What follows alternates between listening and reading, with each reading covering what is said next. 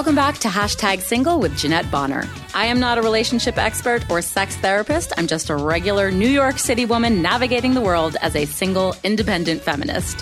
Hashtag Single is about having honest conversations with other singles in today's device-obsessed culture. So I hope you'll join me on this interesting, challenging, and complex journey as we navigate the ins and outs of singledom.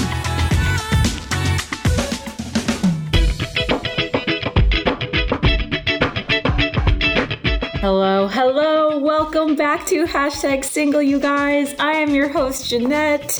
Welcome to 2021. Woo! Doesn't it feel so much more different than 2020? Actually, I don't know about you guys, but I truly am extremely hopeful for a new, safer, better year. Hopefully with some good dates.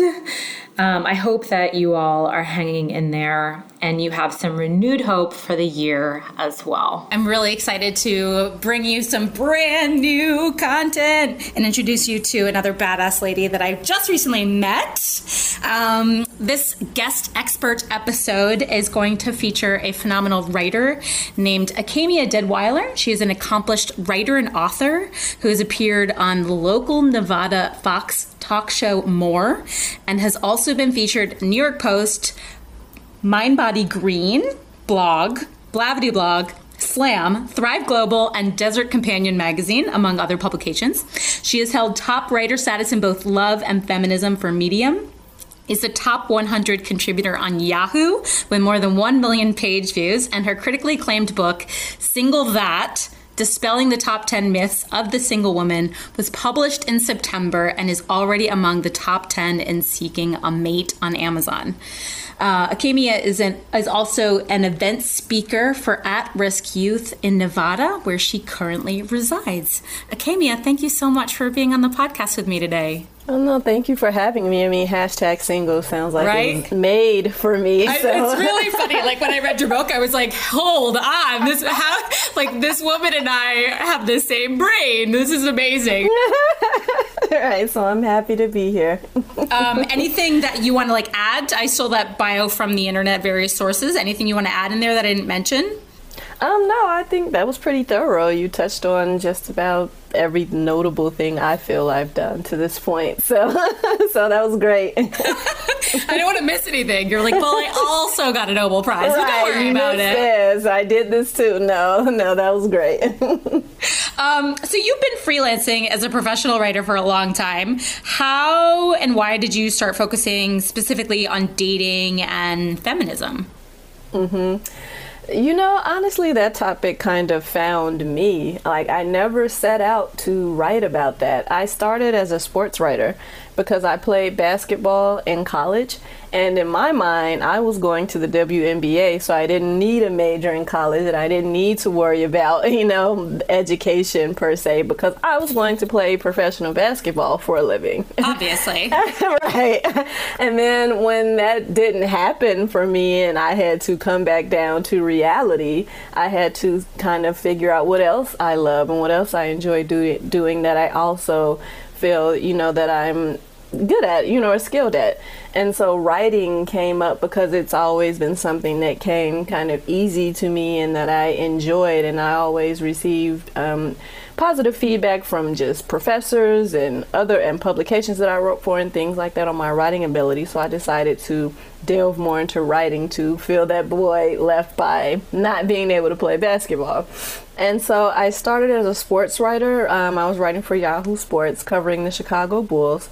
Oh my God. Yeah, that was awesome. That was my most favorite thing I've ever done, aside from writing my book. And I also wrote for some smaller publications, still covering sports. But I started as a sports writer. And then as I progressed through my writing journey, I started writing about other things, just like covering local events and things like that. And then I got to this point where as I got older, I'm sure that had a lot to do with it. As I got older and got more dating experience, I started to, formulate opinions on them, informed opinions based on data, my own and observing others. And then especially with the rise of social media, now we get to see what everyone thinks. It really started to feed into that because, it's one thing if you think a certain way, but when you put it out there and you say it for everyone to see, and sometimes I hate that part of it. Like, I kind of wish we could go back to the days where I didn't have to know what everyone was thinking because, a lot of it is disturbing. but so I started to always see just kind of negative connotations about women and relationships and dating, especially women who were single. And so I started just writing about my own takeaways from dating and, like I said, my informed opinions. And then it evolved to, hey, I don't like all this negative stuff that's said about single women. I'm going to start talking about that. And then it came to the book where I was like, okay, I hear similar misconceptions most often. And I just feel like I said, I feel like it's unfair and it's uninformed, and it really stems back to the whole idea of who a woman is supposed to be. And, a woman who is single or a woman who's not a wife and a mother is still, I believe, somehow subconsciously deemed less than, as though you're not fulfilling your womanly duty. And so seeing that and all these observations and, thinking about how I felt about it is what led me to writing Single That. So it's been an interesting journey to this point, but that's kind of how I got here. Yeah, but I think the key thing to point out here is that you're at all points along that journey, you were just following your passion. Mm-hmm. Never occurred to you to have this idea to change the world. I mean, that's how I started this podcast. I was just like, I have something to say. Right. I'm just getting pissed off, and I have something to say, and I need to say it, and I'm passionate about it, and you are too. Mm-hmm. But that's what makes that's what makes the strongest and most interesting women. Mm-hmm. I think, we're willing to put our opinion out there against the stream or against the societal norm. Mm-hmm. To stand up and say, this isn't feeling good, this is not, I don't agree with any of this. Yeah, you have to be willing to put yourself out there and accept, the praise and the criticism just the same, because you're going to receive criticism. Doesn't matter how great you are, how valid your point is, how well articulated. Someone's just not going to like it because they don't like your position. And the same thing happens with me. I can use my Amazon reviews as a prime example. I can always tell who actually read the book and who didn't just from the reviews, because if your review is specifically talking about me personally and you don't know me, I feel like that's a dead giveaway. Or if you say things that are completely contrary to what I put in the book, like someone started off with, I know who hurt you, and da-da-da. It was just, it was very random and weird. And I was like, okay, this person, I didn't read the book clearly. And I think sometimes people read the book with their mind already made up about what it's going to be, and how they're going to feel about it. So it's just this is what it is. But why the most of the reviews are overwhelmingly positive, but the reason why the few that don't really bother me is because of that reason, because you didn't really read the book. And also, even those that may have something negative to say, they always say, she's a great writer, but literally that's all I care about. If you just end the sentence. Right. If you can respect my craft and you feel like, I'm a great writer, that's really all I care about. Exactly. You don't have to agree with me. You don't have to agree with me. I understand that you aren't, but you can't say that that my skill isn't developed and that I don't excel at what I've worked to become good at. You're right, and that is the value. And just as a side note, Amazon is a black hole of opinion. I'm amazed you read them. I would never read them. Now that I'm sitting here, right, but now that I'm sitting here talking about them, I haven't read them in a while. And it's part of that is the reason why, is because I think, if you get too caught up in other people's opinions of you, it takes away from who you are. You start to kind of cater to that audience one way or another. Either you kind of shrink because you can't handle the criticism, or you start to cater to that audience that praises you, which I don't think either is very good. So I don't read them often. I haven't read them in a while, but that was one that stuck out that I do remember that was up there a few months ago. It's what do they call them? Like laptop warriors or something like that? Keyboard warriors. Something like that. It's like the people that like hide behind their screen and they're like cheesy. And just go off. Yeah, just go off. Type and just saying anything. They're angry. Yeah. Your book is like, honest to God, it's like a single manifesto or a hashtag single manifesto. Like, honestly, I want to just read the chapter titles out loud to everyone so they understand what I'm doing. But also that will explain the title of the book a little bit more. It's sort of single that, and then there's like an ellipse after that. So single, period. That does not mean desperate. That does not mean lonely. That does not mean jealous. That does not mean sexually frustrated. That does not mean unrealistic. That does not mean high maintenance. That does not mean bitter. That does not mean crazy. That does not mean hard to love. And that does not mean broken. I think I speak for everyone who's been on the podcast as a guest, and certainly for myself, that we've all been labeled or accused of being one or all of these things one time or another. I was just curious, out of all of those, which one resonates with you the most? Which one's most personal to you? I would say it's probably a tie between that does not mean lonely and that does not mean broken. And that does not mean lonely is kind of is a personal favorite of mine, just because, or that resonates most with me, because I think that assumption is what leads to most of the other assumptions. Because you assume a single woman is lonely, now you assume she's desperate, and you assume she's crazy, or you assume she's bitter, because you're having to reconcile the idea that she's lonely with something. And if you see her as lonely, then you're going to see all of these attached negative connotations that you associate with the idea of loneliness. So I think that one is very important just because it spurns some of the others. And then that does not mean broken is, I think, really important and a favor, because I think that's ultimately what happens, with a lot of women if you start to believe, these things that are said and these negative connotations, and say you do want a romantic relationship and it's just not happening for you. It's easy to slip into that mindset of, well, what's wrong with me? Why doesn't anybody want me? So I really took pride in dispelling that one, because I just don't like the idea of us basing our self-perception solely on the idea of being single. Now we all have space to grow and things to work on, but I don't think our perception of ourselves should be based solely on a relationship status, because there are so many other factors that come into play in the makeup of who you are. So many reasons why you may be single that have nothing to do with some fatal flaw. So I really took pride in dispelling that does not mean broken. I love that you say that, and I obviously 100% agree. One of the missions of #single is to destigmatize the state of being single as a negative place. Not just sort of like something that we need to fix. It's an interim position of like, well, I'm single now, but it's not forever. It's also what you're saying. It doesn't tell you anything about me. Yeah, exactly. And we just put too much weight on it, too much stock into it, and you think, oh, just because you're single, there's something wrong, But you make a good point about just not, if just this idea that single and there's something wrong and there's this negative stigma, because there is. But also I think that's part of the problem. Even if you are just single for the interim and you want a relationship, I think it is important to not overcompensate and think like single is who you are.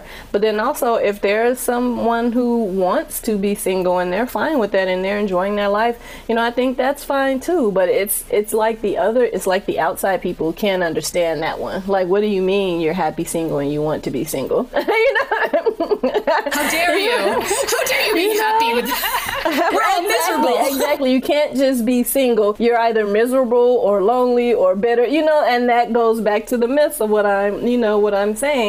But it's totally possible, but it's like outside people can't understand that. And that's my whole thing. I'm not necessarily advocating for any woman to be single. I'm not saying be single. Sometimes you do need to be single. It helps you heal, helps you grow, helps you learn about yourself.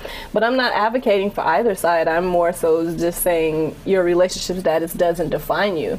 And whatever you choose that to be, or whatever it happens to be at this moment, it has very little bearing on your worth as a person. Absolutely. And actually, sometimes I feel like, especially with the podcast, I'm often in the camp of like leaning into the state of being single, because it's sort of just like, I'm happy this way.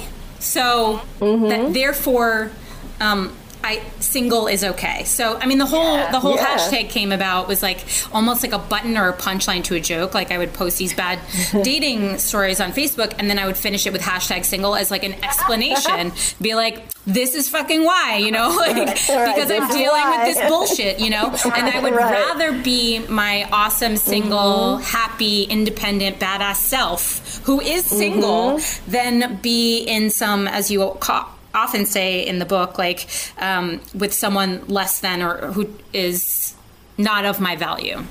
Yeah, exactly. And that's a perfect example. Sometimes you choose to be single because the alternatives aren't desirable, you know. So if you go on dates and you're not meeting people that you're interested in building a life with, or that you feel are good for you, or that there's a healthy relationship, or you're just not interested in, you know, or like you said, just dealing with a bunch of bullshit and weird stuff happening, sometimes you choose to be single because it's the most viable alternative for you, and you're happiest in that state, you know. And that's okay. It is. That's 100% okay. I love that you include loneliness in the book, because I actually think it's the number one thing that single people complain about, myself included, when we gripe about being single.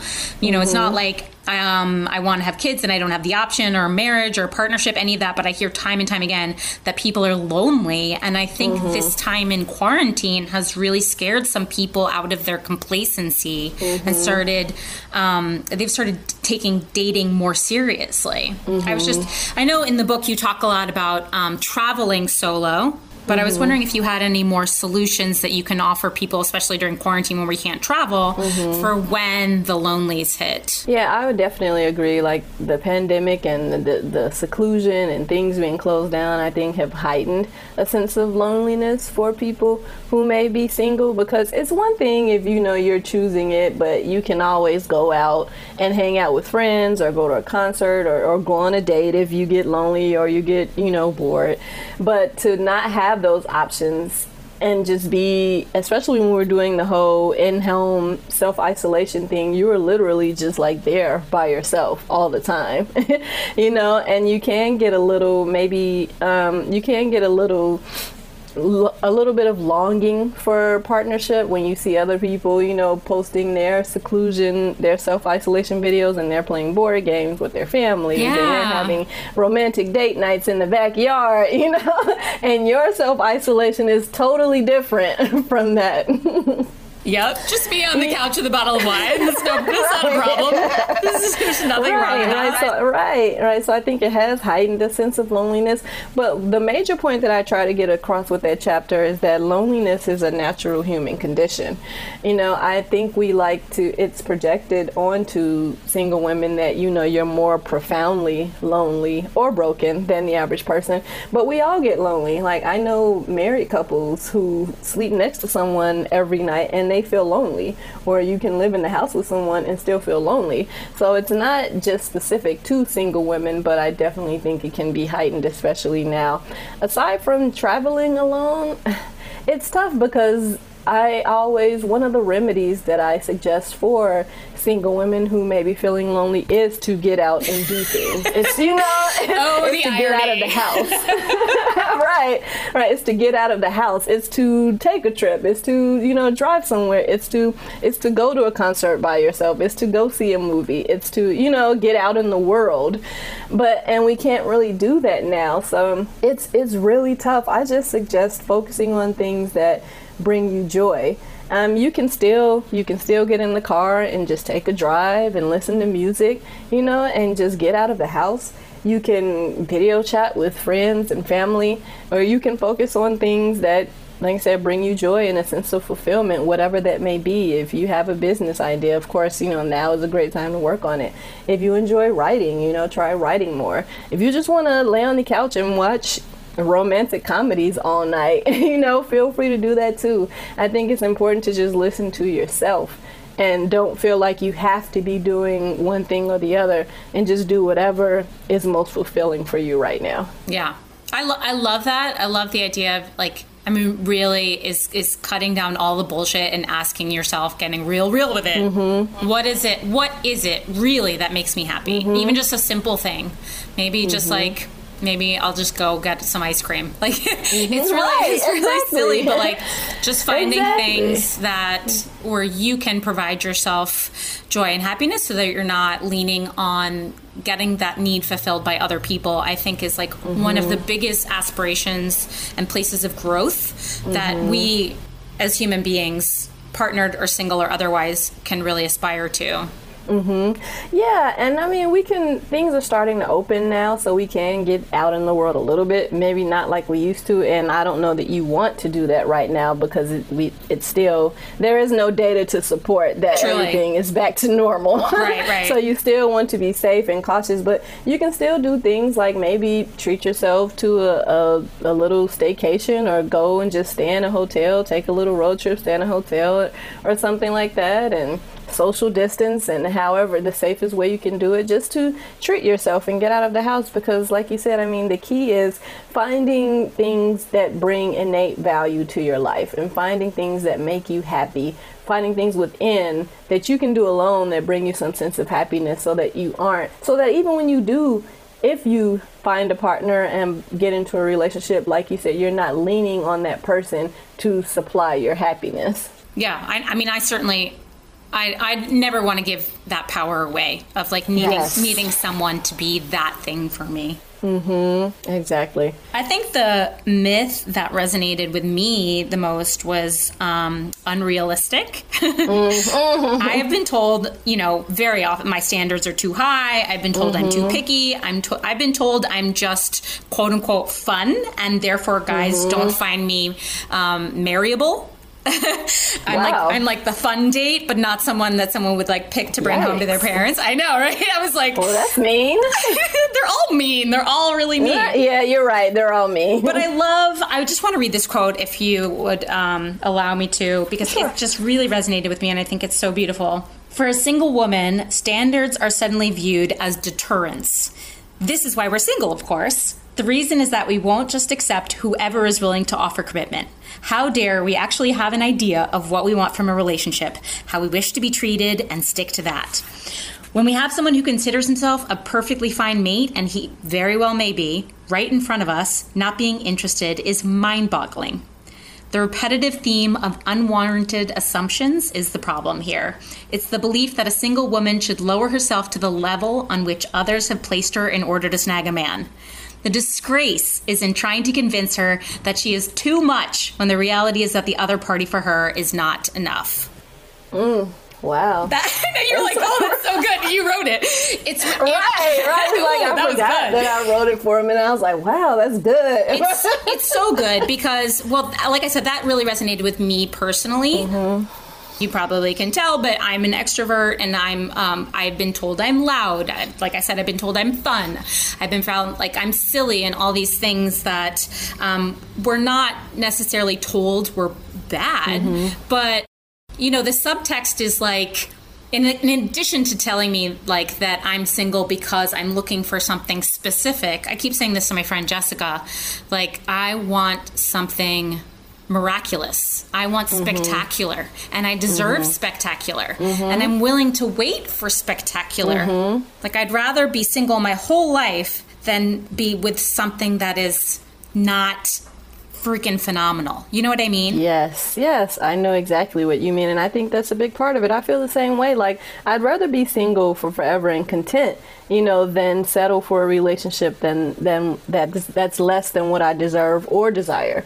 So, and that's part of the whole thing. For people to think you're being single is such an issue that you need to change is ridiculous. Like, you know, so now it's like, oh, well, you're too loud and you need to do this and you need to do that. And people don't see you. People see you as the friend or however you positioned it. People see you as this or that.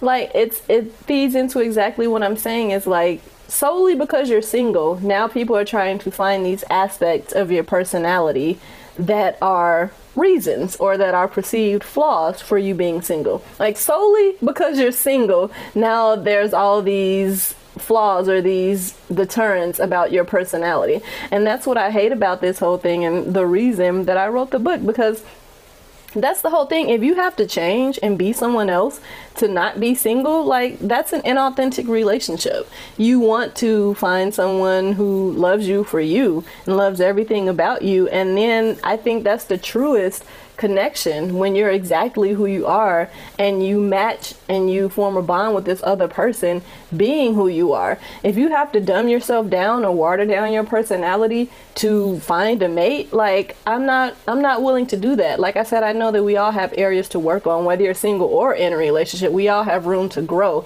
but you shouldn't have to completely overhaul your personality and be something that you're not just to get a mate. And if you do that, like I said, I just feel it's an inauthentic connection, because you're not being true to yourself. So you're not going to find someone who loves your true self. Exactly. And also just, I mean, inherent to that is like the double standard that you talk about, and this is where the feminism comes in, is like, why aren't women allowed to have really freaking high standards? Like, we should have the highest standards. Like, we are Goddess Diana. Like, no, you should get on your knees before me. Like, work for me. Right. I am the asset here. Like, why can't women say, like, no, I need more? Like, why is that seen as like, I don't want to say it's like threatening, but questionable at the very least. Yeah. It's seen as a negative. You know, you want too much. And no, I feel like there's no such thing as wanting too much. There is no such thing as having standards that are too high or that are unrealistic, especially if you embody those things.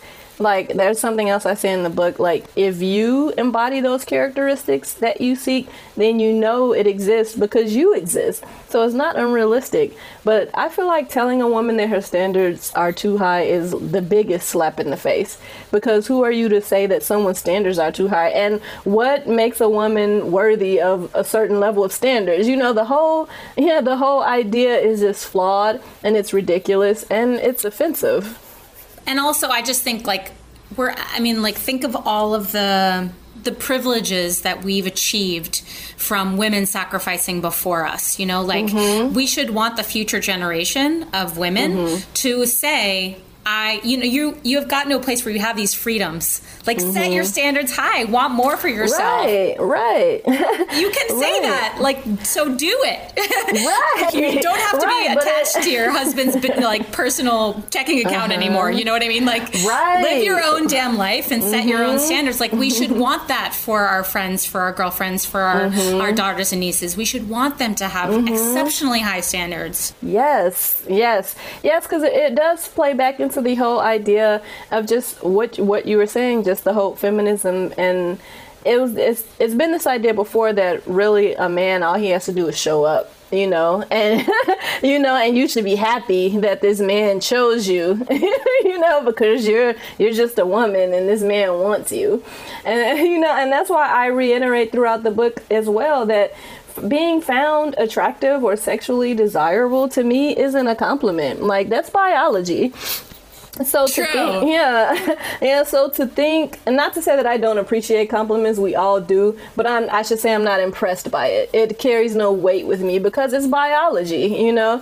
And so for anybody to think like, if this man wants you, that's something to be like proud of or some kind of privilege. It's just very odd to me, but it goes back into our archaic views about men and women and just the differences. Like you said, you should want little girls to set their standards as high as possible. You can't just show up and be a man and think that's all you have to do. Yeah, that also makes me think of like street culture, like, you know, when you walk around, this happened to me literally 2 days ago. This guy was just like beautiful, you know, and he passed by me twice and said the same word, beautiful, like that. And I'm like, it's phenomenal to me that is he thinking that that's going to elicit a response? But when you said that in your book, that really like hit home for me. I'm like, all you're doing is acknowledging some physical aspect of me, super unimpressing to me. If you had said, hey girl, I like your brain, I would have turned around. Right. Can you imagine? Can you imagine if someone said that to you on the street? I would be like, let's go right now. Right, like, wow, really? What? Hey girl, I like your brain. Yeah, and that's why I said, like, I get it. Like, compliments are a form of flattery when they're done respectfully. So I don't have anything against compliments. Like I said, we all enjoy being told, that we look nice, or we have a nice outfit, or a cute haircut. We all enjoy that, but it's just the weight given to it. And I think that's what leads to the point where it becomes disrespectful, because you view a woman as an object, and you think all you see is what she is on the outside, and you think you're somehow entitled to that, and that she should be appreciative of your advances. When she's not, you get upset. So it starts that whole cycle of events where it becomes unhealthy, because you expect a woman to respond a certain way to your physical compliments, and when she doesn't, it's an issue, or she's a bitch, or she's cold. When like I said, just physical compliments, yet while they're appreciated, like, they literally have nothing to do with who I am or as a person. I didn't work to be this way, Right. It's like out of your control. Right. Yes.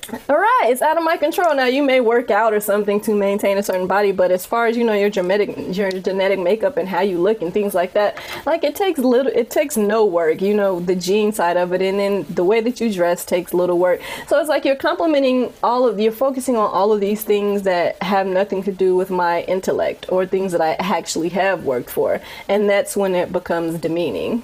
Yeah, or what literally defines your personality. Yes, exactly. I mean, I'm the opposite. I'm an introvert, so I don't get the negative things that you may get, as far as like you're too loud and they see you just as a date or someone to have fun with. But I have gotten the thing about the standards being too high.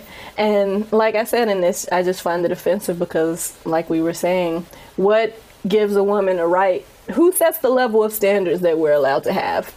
Are they too high just because I'm single? Is that the only reason you're saying they're too high? Like, I need to lower my standards. Yeah. The fact that you have standards is too much. Right. And who are you to tell a woman that, you need to lower you? Like, that just sounds, like I said, is the biggest slap in the face to me, to just tell a woman, like, oh, you need to lower your standards. Like, that just sounds, it's just wild. It's insane. It's I mean, I've never heard anyone say that exact phrase, but there's a lot of like implication and subtext. Exactly. Mm-hmm. Yeah. I do feel that, while I've experienced much of the behavior that you talk about in the book, like people assuming you're always looking for a partner when you're at an event, or being told if how do you so eloquently say it in the book, had a quote unquote heavy dose of dick. I would relax a little and stop being such a bitch. But I have to say, I haven't had any of those experiences in a long time. Like, my family doesn't even ask me if I'm seeing anyone anymore. Well, that's good. Yeah. I mean, I don't know. You tell me, is that good? Are you happy that they stopped doing that? It feels to me, at least here in New York City, it feels to me as if, like, the tide has shifted a little bit. Like, I don't really feel judged by others about being single, but I often feel that we single women as a whole judge ourselves. Are you experiencing that shift at all? Yeah, I would agree as well. I think it's definitely more accepted than it used to be. And I think things like this, like your podcast and my book, and calling people out on it has helped with that shift. So it's like, even if people are thinking it, they're more mindful of expressing it, which I feel like is a good thing. You think whatever you want to think, just don't project your insecurities onto me. That's the biggest thing.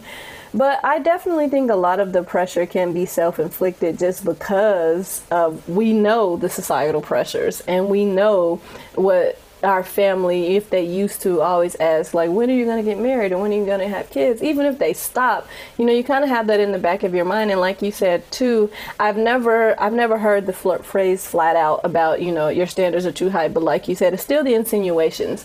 And I think we're trying to become a more evolved society, and we are on many levels. But I do think old mindsets die hard. So it's like, even if people don't say this, their behavior sometimes show it, or their responses to their questions about dating, you know, how you respond to things, and sometimes you can gauge how they feel from that, and that can contribute. But I do think a lot of the pressure is definitely self-inflicted, just because of insecurities that have been projected onto us, or the societal standards. Even though we're evolving, like I said, those old mindsets die hard, and you don't forget, and you kind of know, based on how people have reacted in the past, or what they said, what society kind of expects of a woman, and you're trying to buck against that and do your own thing. But it can cause some self-inflicted pressure, like, what are other people thinking of this? And okay, I'm getting older, I should get married, you know? So a lot of it is self-inflicted, just based on past information that we all have. Well, the way we were socialized. Like, I can think, you know, when I was a kid, we would constantly, I don't know if I had conversations with my friends, but I was constantly thinking about what I would name my kids, and like how old I wanted to be when I got married. And I'm so fascinated, like, who put that idea into my brain? I mean, it's our society, it's the patriarchy, it's that expectation that women grow up to be brides. But I do feel, like I said, I don't know if it's just people like in New York are a little more liberal, or maybe because we have a huge single culture here. It's just sort of like, oh, you're single too, no big deal. Right, and maybe a little different. I've even experienced, like, I work as a tour guide, and so I meet people from all over the country, and I know that values are different in different places. People get married at different ages in certain, you know, quadrants of the country. That's like just... There are different value systems. So people will say, they assume, because of my age, do you have kids? They don't say, are you married? They jump to, do you have kids? Yes. And if I say, I usually make a joke about it, like, no, I can't even take care of myself, or like, like, I don't have, my plants die, like stuff like that. Like, I'll make it easy for them to feel comfortable. But often their response, and I don't know if they're doing this like falsely, but I've mostly always heard, good for you. As I don't know if it's like condescending or not, but no one has ever been like, well, you're gonna run out of time someday, you know what I mean? Like, no one said that, because I have found that, like, a lot of women are experiencing, I don't know if it's sort of like a rebirth, but, you know, with divorce rate climbing and a lot of people trying to reclaim their independence away from their marriages, I think people are kind of saying, like, you know, I think there's a respect around, like, no, I'm me, and I'm going to take care of myself. Yeah, I definitely believe we're evolving. And if I'm being honest, the majority of the time where I hear these negative stereotypes or connotations, it comes from men, you know? Shocking. Right, but of course, because they're the ones that have gotten the longer end of the stick throughout history as far as women in relationships. You know, women were there for your pleasure, and now we're kind of shifting away from that, and then, you know, you don't like it. So, but yeah, and that's a key point that I bring up too. Like, when you meet a stranger as a woman, the first thing that they ask of you is usually if you're married or if you have children. It's like immediately, like, that's what they see you as, and that's what they see as defining attributes about you. Whereas to men, you know, one of the first questions is normally, you know, like, well, what do you do for a living? What do you do? Isn't that so interesting? I think it's just, it's a mirror, right? So when I meet other single women, obviously they don't ask me if I'm married or have kids.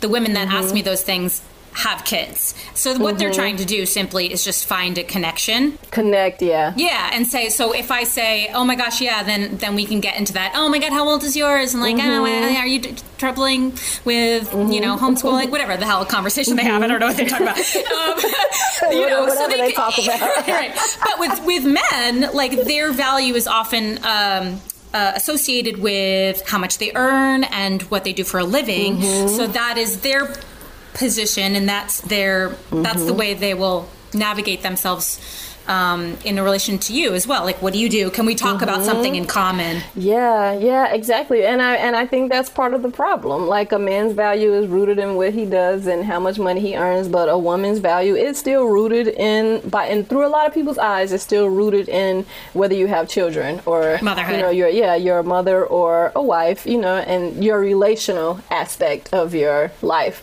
not necessarily other things, which is unfortunate because, like I was saying, I mean, we're many things. We work to do things and achieve things, but it's like it's kind of diminished by these other aspects. I give an example in the book of how I went to this like amazing conference and I learned so much and I went sightseeing. It was my first time in Washington, D.C. But then when I came back, one of the first questions that a friend asked me was if I had a one-night stand, So it was like, oh my God. Yeah.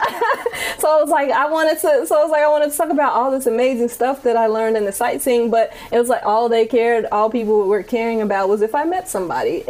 So it's just very odd and interesting to me that just seems to always be top of mind for other people when you're a single woman, even though we're evolving. And I agree that our socializing has a lot to do with it, because same thing, we all played house when we were little, and you were the mother and a boy was the daddy, and and you had kids. So we all played house, and then socializing, I think, I know it's not even always overt. It's not always someone saying you should do this, you should do that. It's what we see, it's what we hear. Yes. It's movies where there's a damsel in distress. It's movies where a woman is living a horrible life like Cinderella and a man comes and saves her from it, So I think all of those things contribute to this socializing of, women just being there and then having men come in and save us from ourselves.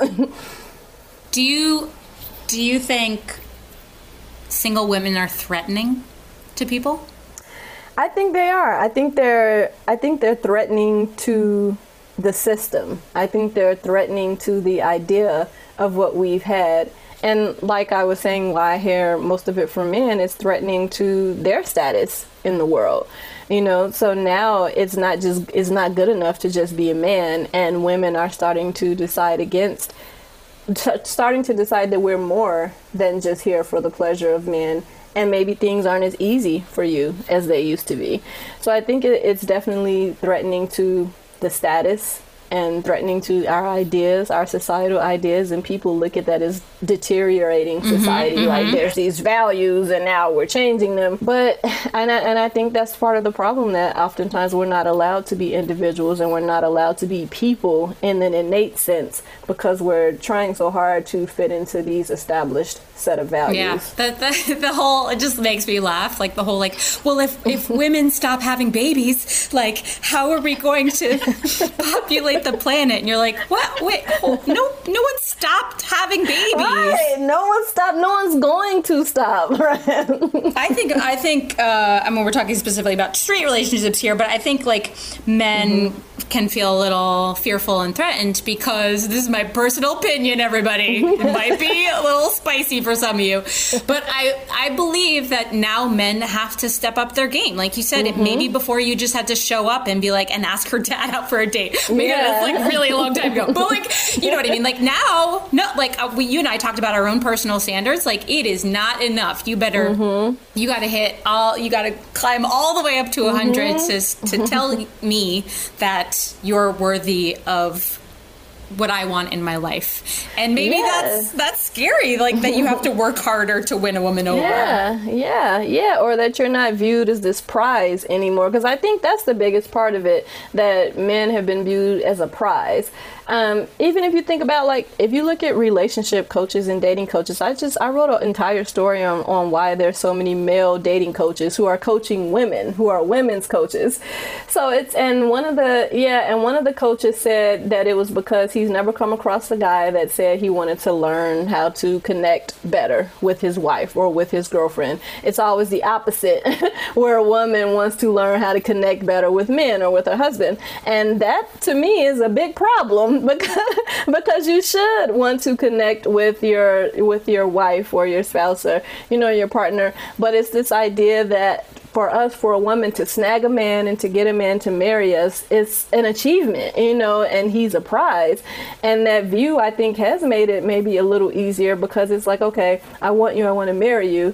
And it was just like, if I'm flattered. It's like, okay, he wants to marry me, but now it's just like, oh well, I don't know. I don't think this is gonna work. And yeah, or what if I don't even want to be married? Right, Right. Like, there's tons of women that are just like, I don't want that. Right, and it's kind of like, what? How dare you? So I think there's maybe some hurt egos out there, and but you don't like that. You don't like that if your ego is wounded to the point where it makes you feel insecure about yourself. So I think that's a big part of it. And though we are evolving, like I said, it's just the whole thing, our old mindsets just die hard. Yeah, and change is uncomfortable. Exactly. Of all the qualities that you list, loving yourself, being comfortable alone, staying positive, forgiveness, self-help, which do you think is the hardest for women in today's society to embrace? That's a good question. I think embracing spending time alone is probably the hardest, because it goes back into kind of what's been ingrained into us. We've been ingrained, since the time that we were little girls, to aspire to marriage. And I feel like I don't feel like this is specific to heterosexual relationships, as that's mostly what we've been talking about, and that's because I'm heterosexual. But it doesn't matter even if you're not heterosexual, just partnership in general, we've been taught to aspire to that. And I understand that there is a biological aspect where humans are wired for connection. But it's this idea specifically with heterosexual relationships that we are to aspire to marriage, and we're taught that from the time that we're girls.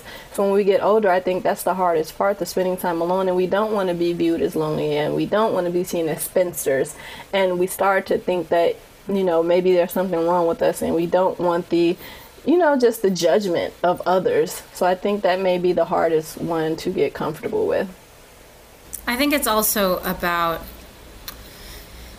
settling up the conception of yourself that you had when you were little.